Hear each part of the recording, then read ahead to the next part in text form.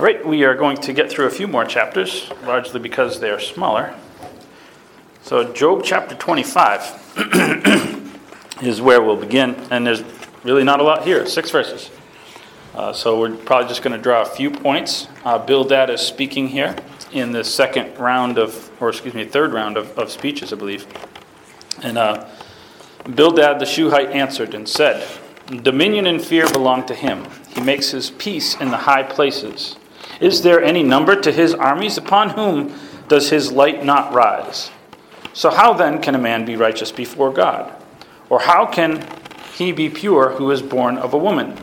If even the moon doesn't shine and the stars are not pure in his sight, how much less is man who's a maggot and a son of man who is a worm?" So Bildad is short and sweet. What is his correct premise?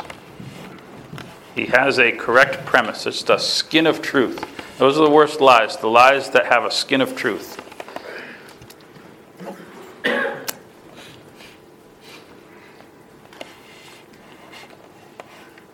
What's he describing here in chapter 25?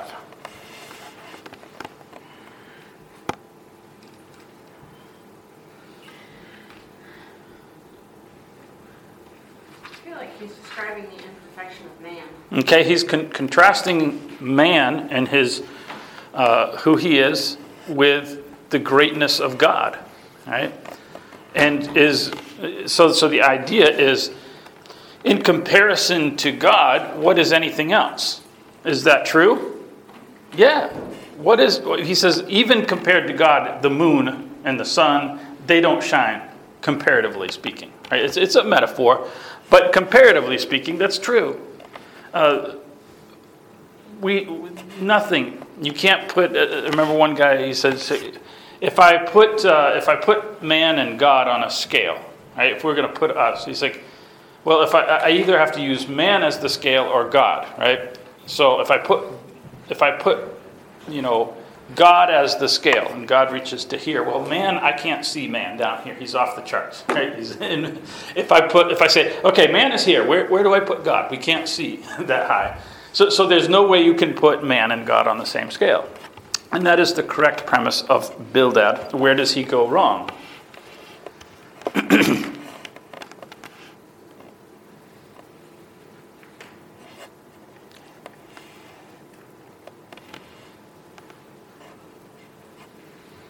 I think in verse 4, how then can a man be righteous before God? Okay, now he asks this as a rhetorical question, but we're going to answer it. Right? How can a man be righteous before God?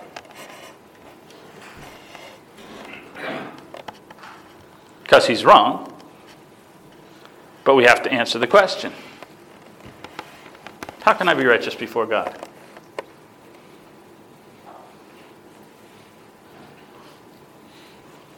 Follow his commandments. Okay. I can't do them perfectly, can I? Bildad is right on that. I can't be comparative to God. I can't be even close. In modern day times, it's Christ. Right? Okay. But in that time, it was the sacrifices. Okay. All right. So the only way to be righteous before God was if God said so. If God has a plan whereby you can be considered righteous before him, then you can be righteous before him. And Bildad doesn't take that into account. And we've said this before, that they don't seem to be entering grace into the picture. And I know we can say, well, grace is a Christ thing, like you point out. There's no way they can understand that. But they understood it a little bit, because God had given them sacrifices. Even before Moses, they had sacrifices. Abraham and various ones understood the concept of sacrifice. That goes back to shortly after the garden. So we have sacrifices, and some way whereby, because Job understood it. Job was offering sacrifices to try to maintain his kids' righteousness. So that is the error of Bildad. So we're going to get into Job's reply here in the next several chapters. Job answered and said, chapter 26, verse 1, and we'll look at the first 4 verses here. Job answered and said, "How have you helped him who's without power? And how have you saved the arm that has no strength? How have you counseled one who has no wisdom? How have you declared sound advice to many? And to whom have you uttered words, and whose spirit came from you?" What is his reply? What's he asking here? We kind of heard this before. We've heard this kind of complaint from Job before. What's his point?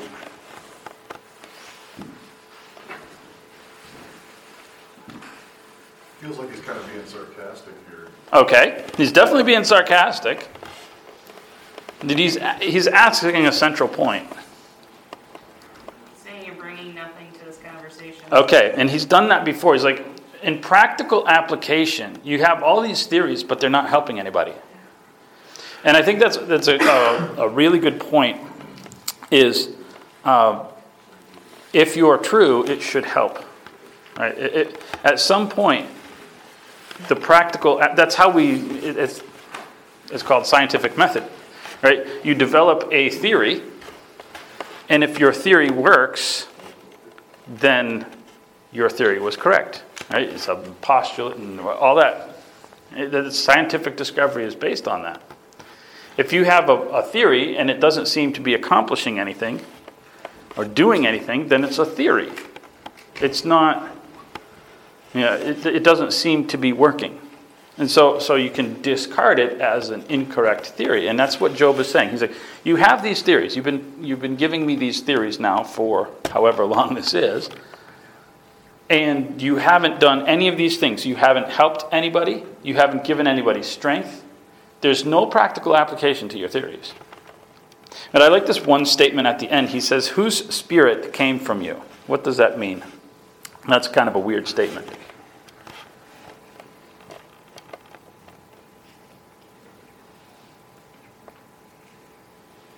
You could be asking one of two things that I think.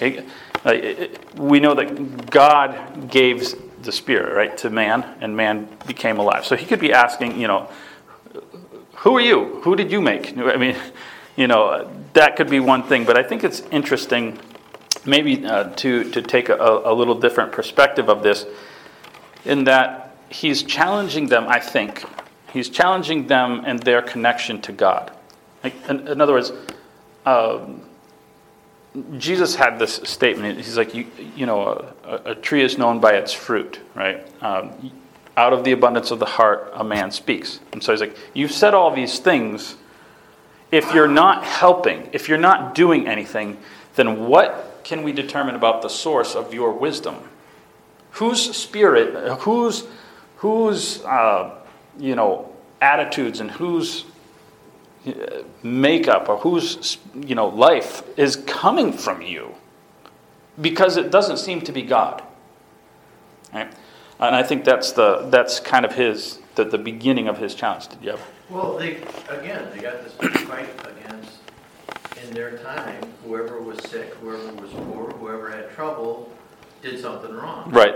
And Job has been defeating the whole thing, that's not from God, that's from man. Sure. So their whole premises is on what man had built up, that what God does, instead of Job saying, no, God is not that way. God does not do that. Man does that to himself, kind of thing. And just because somebody's poor or somebody's sick doesn't mean they did something against God. So he's like, wake up, smell the roses. Right. You guys are making something out of human. Right, and that's a great point. It's obviously not godly, and you look at where their sources are. I mean, it seems to be talking about God. They seem to talk a lot about what God does, but their sources are all what this smart person somewhere has said, and they're quoting all these, whatever their philosophers were that they listened to in that part of the world. And Job says, you're not even listening. One place he said, you're not even listening to philosophers from other places. I mean, you have such a limited scope. It's all human, right? So we get into the next. This is one of these passages that are, to me, stupendous. I love this passage. So we begin from verse 5 down through the end of the chapter. He says, the dead tremble, and under the waters those inhabiting them. Sheol is naked before him, and the destruction has no covering. He stretches out the north over the empty space, and he hangs the earth on nothing. He binds up water in thick clouds, yet the clouds are not broken under it. He covers the face of his throne and spreads his cloud over it. He drew a circular horizon over the face of the waters, and at the boundary of light and darkness. The pillars of heaven tremble and are astonished at his rebuke. He stirs up the sea with power, and his understanding he breaks up the storm. And by his spirit he adorned the heavens, and his hand pierced the fleeing serpent. Indeed, these are the mere edges of his ways. And how small a whisper we hear of him, but the thunder of his power who can understand? And so some of these statements will be different in different translations, but he's...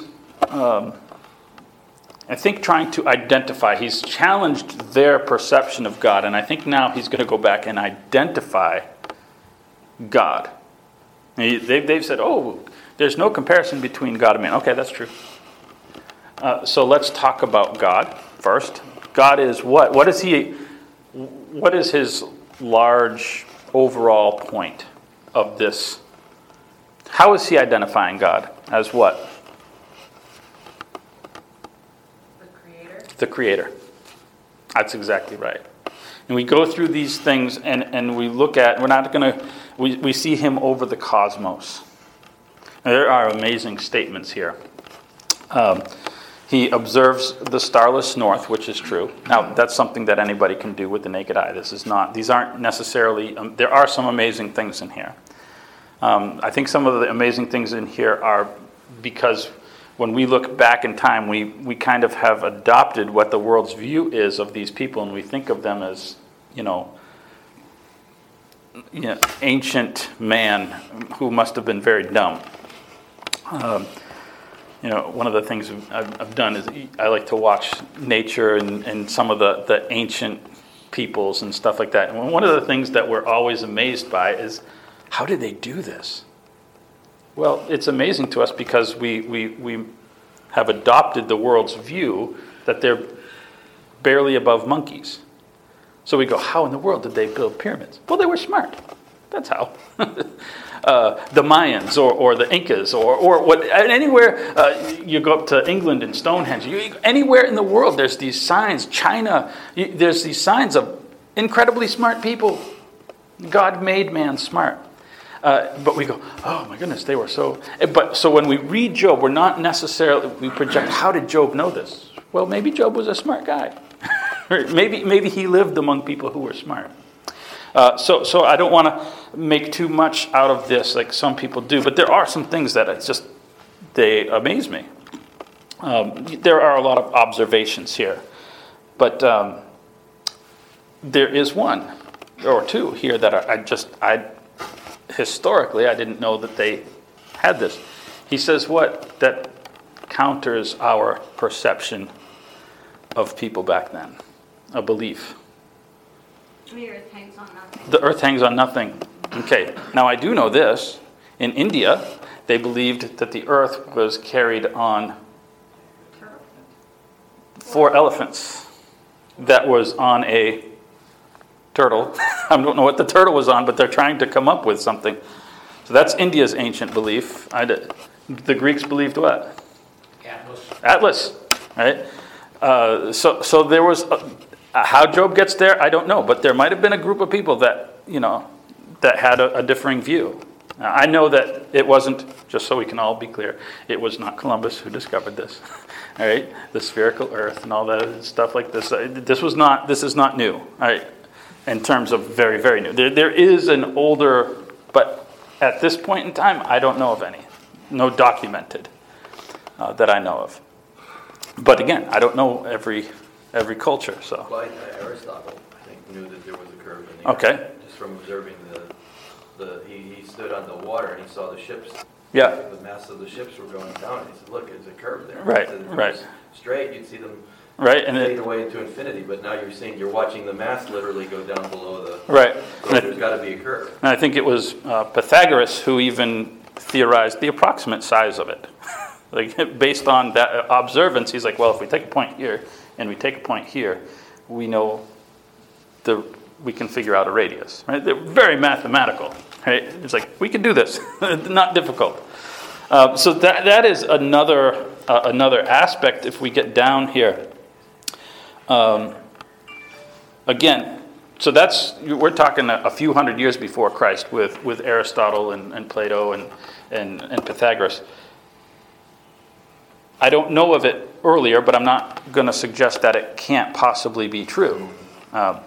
While the Greeks are amazing in everything else and have figured this out, the Mayans had a 365-day calendar. It's like, while the rest of the world up for hundreds of years and thousands of years perhaps after had a 360-day calendar, the Mayans were ahead of it. So there are, who knows, in this part of the world, who knew what? Just not a lot of documentation. But he says what? What does verse 10 describe? Describes the earth as... Okay, there's only one way you can get a curved horizon. Right?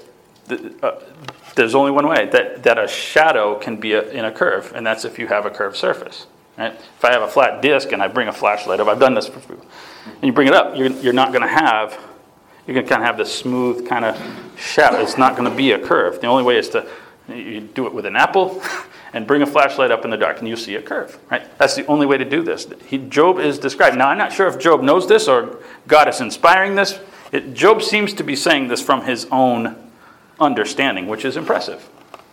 There are so many other things in here. Yeah. Even the one just before that, in 8, where he talks about the water. Yeah. I mean, that's fascinating that, he binds up the water and the clouds, yet the clouds are not broken under it. Anybody who's ever transported water knows it's one of the heaviest things Sure. you can possibly pick up. Right. Roofs collapse under it. Yep. They do it snow. My tree stand line got totally demolished because I left it out there in the snow and it snapped because of a little bit of snow on top, and yet he's saying that even though it's one of the heaviest things we know, God's making it float. Right. Right. It doesn't bind up the clouds and they don't Right. collapse. They Right. stay up there and they. Yeah. And he goes. There are other places in Job and other places in the scriptures which talk about. Solomon talks about this, the whole water cycle and things like that. These are all related. So he's describing the majesty of God's creation and His power, His wisdom, and he's saying, this is the God you're describing. Right? This kind of a God does things that are practical. He does things that are amazing to us. The things that come from God are not useless. So if you're quoting this God, the wisdom should match the Creator. And that goes back to this statement in verse 4. Whose spirit is coming from you? Because these are the signs of God. And you don't seem to be matching up. Right? He's a creative God. He's I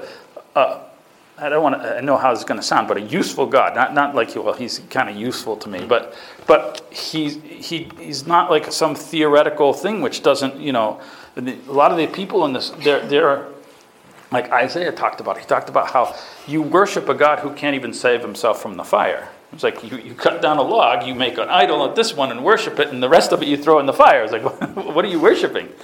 This is not God. God does these things.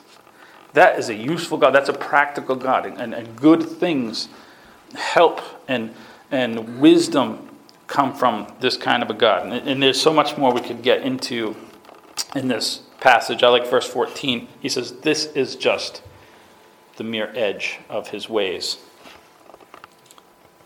How small a whisper we hear of him. We know so little about him.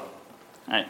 We could go on and on and on. And the more we discover about God, really, the more we discover about our world, the more amazing it is. Like, we get out there more and more and more, and yet we get smaller and smaller and smaller. Like, oh, my goodness, where is this? What's made?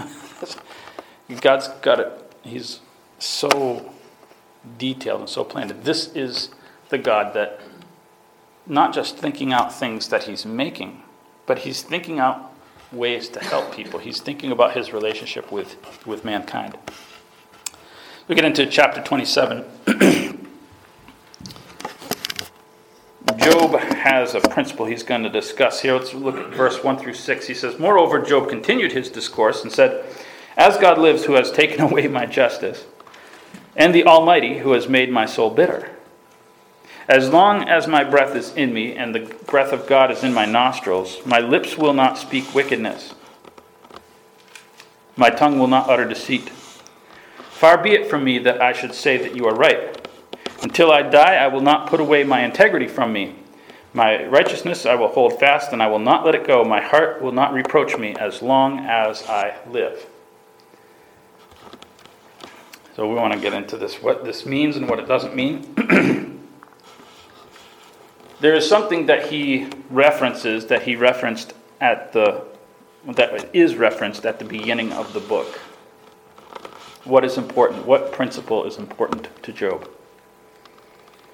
I just find it interesting. It would be nice to have a chapter after Job gets everything back to sit down with these guys. Yeah. I think they tucked their tail and ran. It's funny, when you talk about, what happened to these guys afterwards. Whenever someone is that wrong, they're never there to, it's like that one guy that, I forget, I didn't remember, there was some Super Bowl and some guy from New York, he's like, "Oh, I'm gonna hike back from," it was like out in California, "and I'm gonna hike back to New York." Yeah, he didn't do it. No one asked him. It's like no one held him accountable. Where is he? He just kind of snuck back. He was like, yeah, he was so sure that whatever team was gonna lose or whatever. And you're never around. People are never around to. They'll be there when they got the right prediction, right? But they'll never be there when they got it wrong.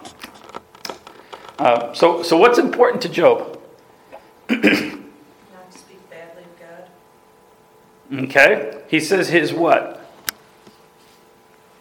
Integrity. His integrity. And we're going to talk about what he speaks about specifically. His integrity. And then we talked about, remember his wife said, "Why do you cling to your integrity?" Right? His integrity was important to him. But I think based on this speech, and based on, now what was his integrity defined at in the beginning? What did his wife want him to do? Curse God. Curse God and die. So it was speaking about God, and that's kind of what you're referencing, I think. That was really, really important to him. How does he define his integrity now? Because it's different.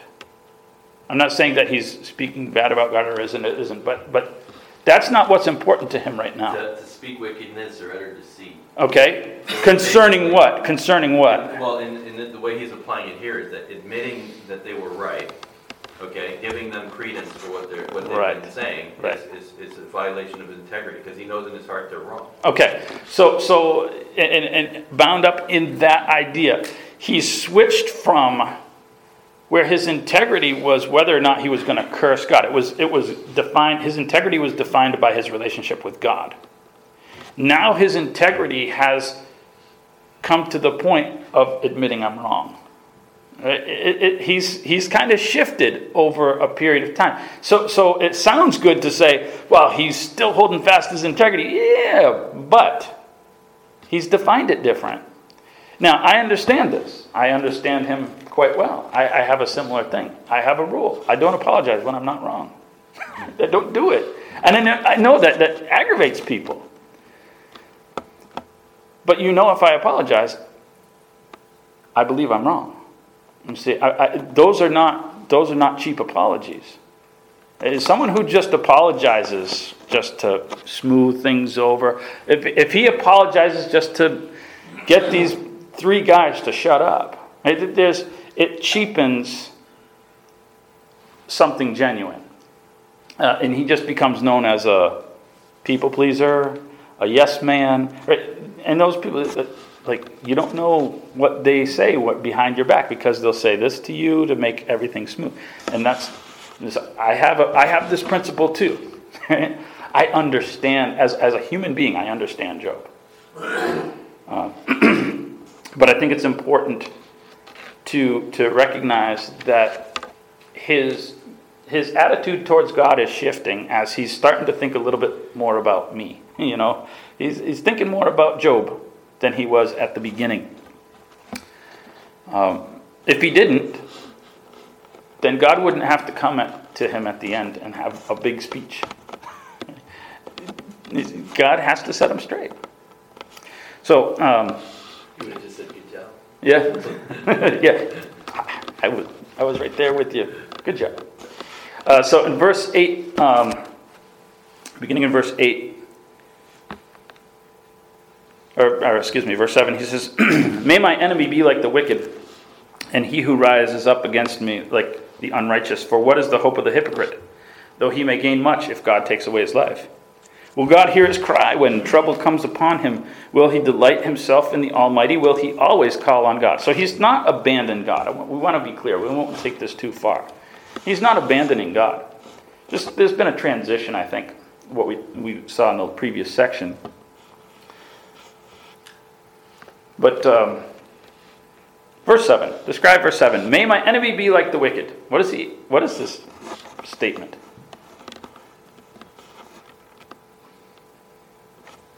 I mean, we don't state things like this today. Right? We don't. This is an official pronouncement. It'd be like an oath. It'd be like almost like a curse. Right? This is serious business when you say this back then. This isn't just like a pithy, thing. He's giving, in his mind, he's giving a curse to these men. False accusers, in his mind, they're unrighteous. They will eventually not be heard by God. Right? That's kind of what he's encapsulating. Let them who rise up against me be like the unrighteous. What's gonna happen to a hypocrite?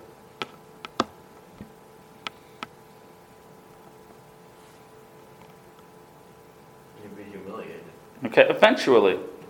And Job's going to get into that here in a little bit.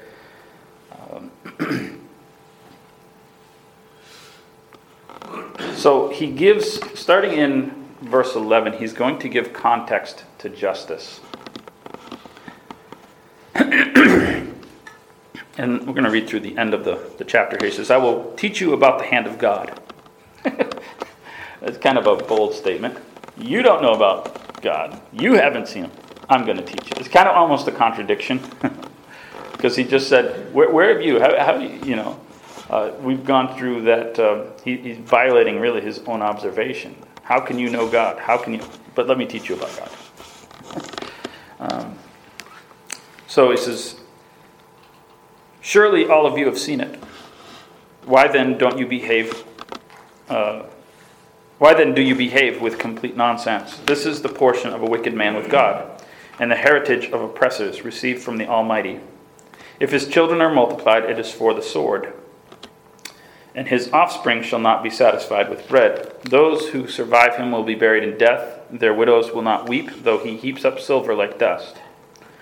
He piles up clothing like clay. He may pile it up, but the just will wear it, and the innocent will divide the silver. He builds his house like a moth, like a booth which a watchman makes.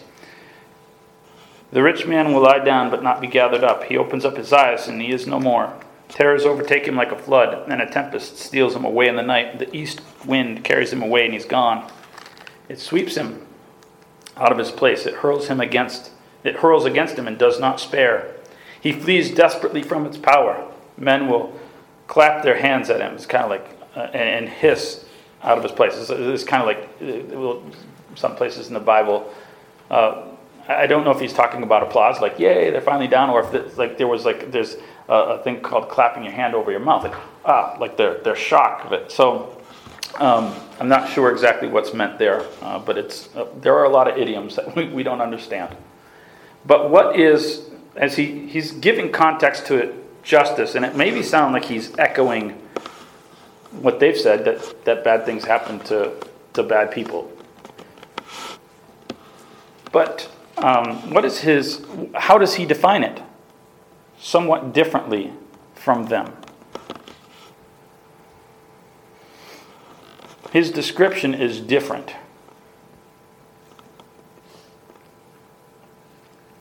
How did they view the downfall of the hypocrite and wicked men.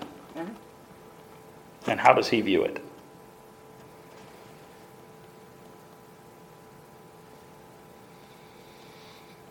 I'm not sure I understand the question. Okay, so he seems to be echoing their point, right? Like, okay, yeah, let me show you God. I mean, sometimes you come to a point in a conversation where you find out that you're really saying the same thing, you're just saying it differently, and I don't think he is. I mean, he says, oh, this is all the problems that happen to wicked men.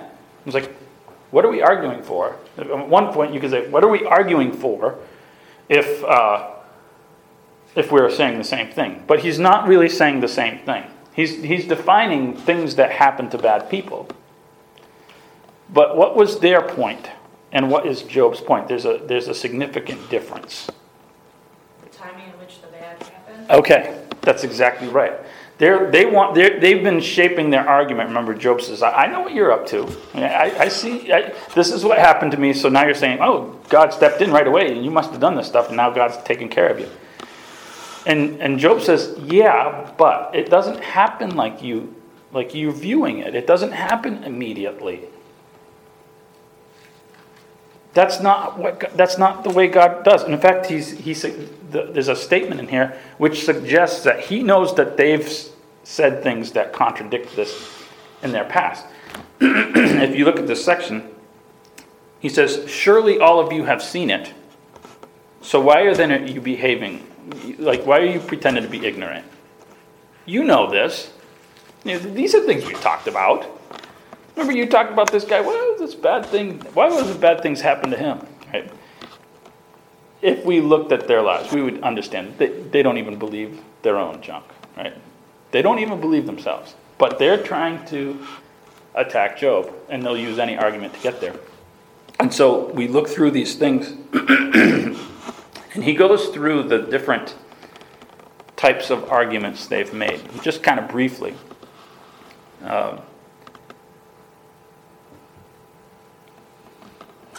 They've said, what about life? A person who's bad, how do they live? Well, they suffer. They suffer and die. Boom, done and gone. He says no. What does he describe? He says,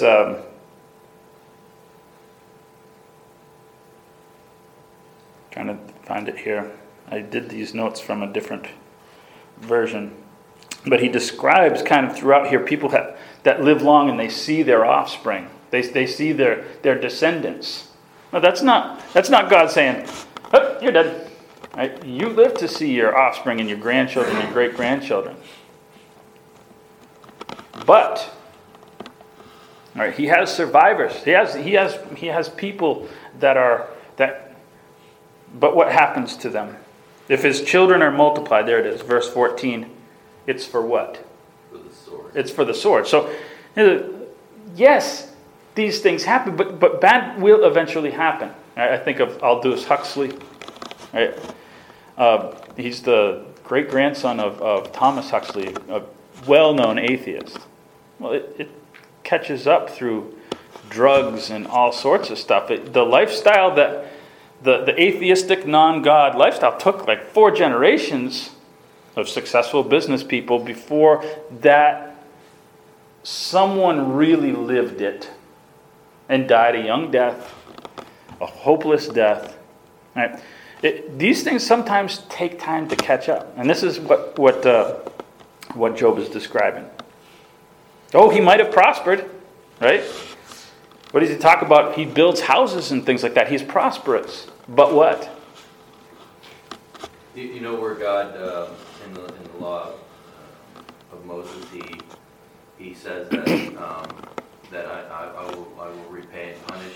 I think it was like 3 or 4 generations. Yeah, to the 3rd and 4th generation. Right, Yeah. but then there's another scripture where people negate that and they say, well, God doesn't. People stand on their own, not for what they're.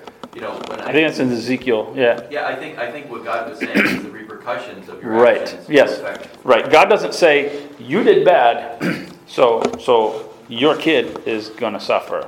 I think a lot of times there are times where he's done that with David, but for the most part, he says there are consequences of things. I think a lot of the things that happened to David and his household, not necessarily just that one son who died, but the things were done because kids saw dad, right? Just like Isaac saw what Abraham did and did kind of some of the same things. And just, you see some bad behavior, you copy dad. So there are a lot of consequences that I think that are natural, right? So the rich, they prosper, but others will enjoy it. See, that's different. It's slightly different. It's not, oh, you prospered and you lost it, right there on the spot. No, you're going to live in it, die in it, and somebody else is going to own it, right? You enjoyed life, but we talked about how they live in peace and stuff like that. We saw that just a few chapters ago. Job says, no. We know people, they seem to be enjoying, they dance, they enjoy music, they have a peaceful lifestyle. Here he almost contradicts himself. He says, in verse 20, what happens to these evil men? What happens?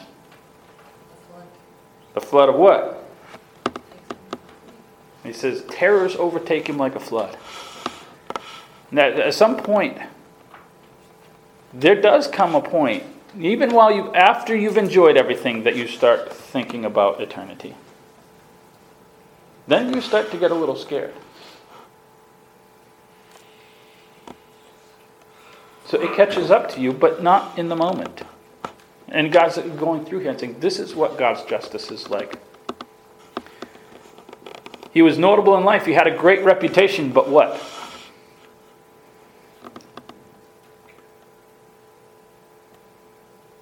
What does verse 19 say?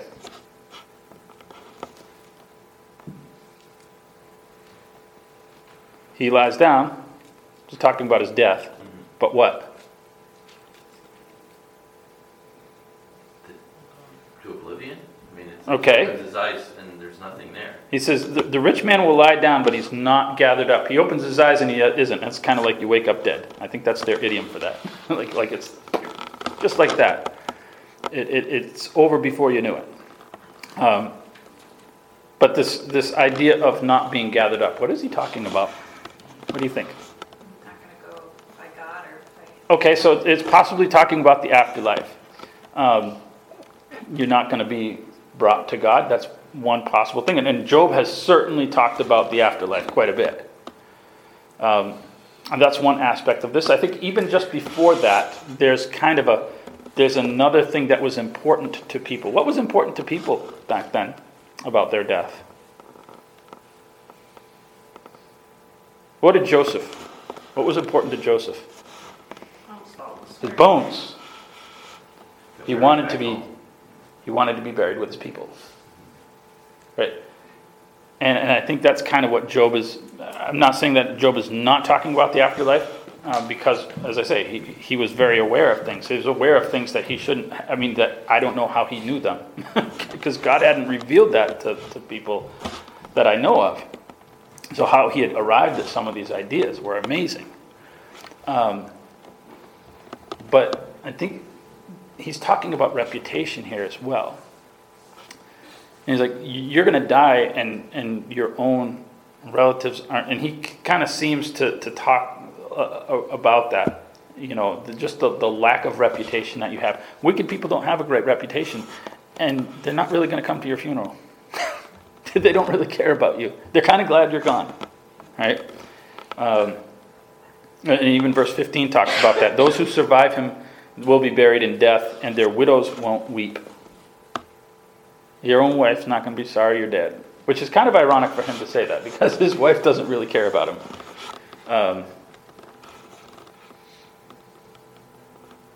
So I want to get into chapter 28. So he's described now what real justice, what God's justice is really like. This is how God works. This is why we're not happy. God doesn't operate on my time frame. I would like him to go, boom, you're dead. Boom, you got justice. You're in jail. Make everything go so smoothly. But it doesn't work like that.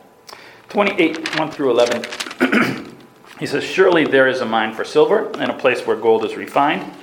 Iron is taken from the earth and copper is melted from ore. Man puts an end to darkness and searches every recess for ore in the darkness and the shadow of death. He breaks open a shaft away from people, and in places forgotten by feet they hang far away from men, swing back and forth. And as for the earth, from it comes bread, but underneath it is turned up by fire. Its stones are the source of sapphires, and it contains gold dust. The path that no bird knows, the falcon's eyes never seen it, the proud lions haven't walked it, nor has the fierce lion passed over it. He puts his hand on the flint, he overturns the mountains at the roots. He's talking about man here.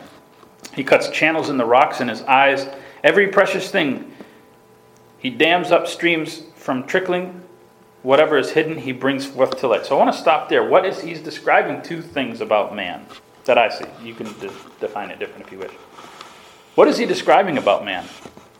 The search for precious metals. Okay.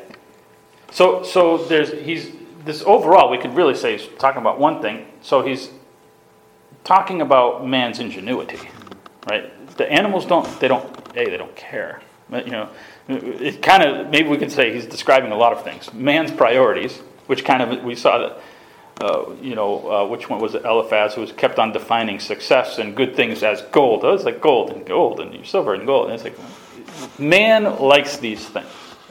And we'll search for it. We mine for it. He's describing mining here for precious things. So this search for what is valuable. And what else? He talks about something else about man's ingenuity. What else does man do? Well, there's industriousness and creativity. He puts his hands on the flint. Okay. He overturns the mountains at the room. Flint in those days was used to, to break rock, to chisel. Right. And so he's creating stuff. He overturns the mountains at the roots, and he said he cuts out channels. Yeah. And, so he's making roads and places to pass. Usually, usually you see a mountain and you say, well, I can't go there. Yeah. Well, man will carve out. Right. And all of this has been in the search for gold. And so he's now starts to, not just man's search, but then he talks about copper being smelted, refined. So man's manipulation of it, man's usage of it, like all these things that, here's a rock. No one else has used a rock, but man makes a tool out of it, like you're talking about. So his industriousness, like you say, and his desire for it. These are bound up in humanity, and no one else really cares about it. I mean, I guess raccoons like shiny things, but other than that, they're good with hubcaps. But man is a little bit separate in this. And he says, we search for it and all these things. But then I want to just read verse 12, because these are general. We're not really going to get a ton of points from this. He says, where can wisdom be found, and what is the place of understanding? Man doesn't know its value, nor is it found in the land of the living. The deep says, not here. The sea says, not here. It can't be purchased for gold. Silver can't be weighed for its price. It can't be valued in the gold of Ophir, the precious onyx or sapphire. Gold or crystal cannot equal it. It can't be exchanged. No mention will be made of coral or quartz, for the price of wisdom is above rubies. The topaz of Ethiopia can't equal it. It can't be valued in gold, for where then does wisdom come from? And where is the place of understanding? It's hidden from all the eyes of the living and concealed from the birds of the air. Destruction and death say, we've heard a report about it somewhere with our ears. God understands its way. He knows its place. He looks to the ends of the earth and sees under the whole heaven to establish the weight for the wind. And one of those interesting statements. And he apportions waters by measure. When he's made a law for the rain and a path for the thunderbolt, and he saw wisdom and declared it. He prepared it, and indeed he searched it out. And to man he said, behold, the fear of the Lord, that is wisdom. And to depart from evil is understanding. So we're not going to get into all these other scientific statements. But he just says, what about man's priorities? Why can't man find wisdom? Is it because it doesn't exist? Why can't man find it?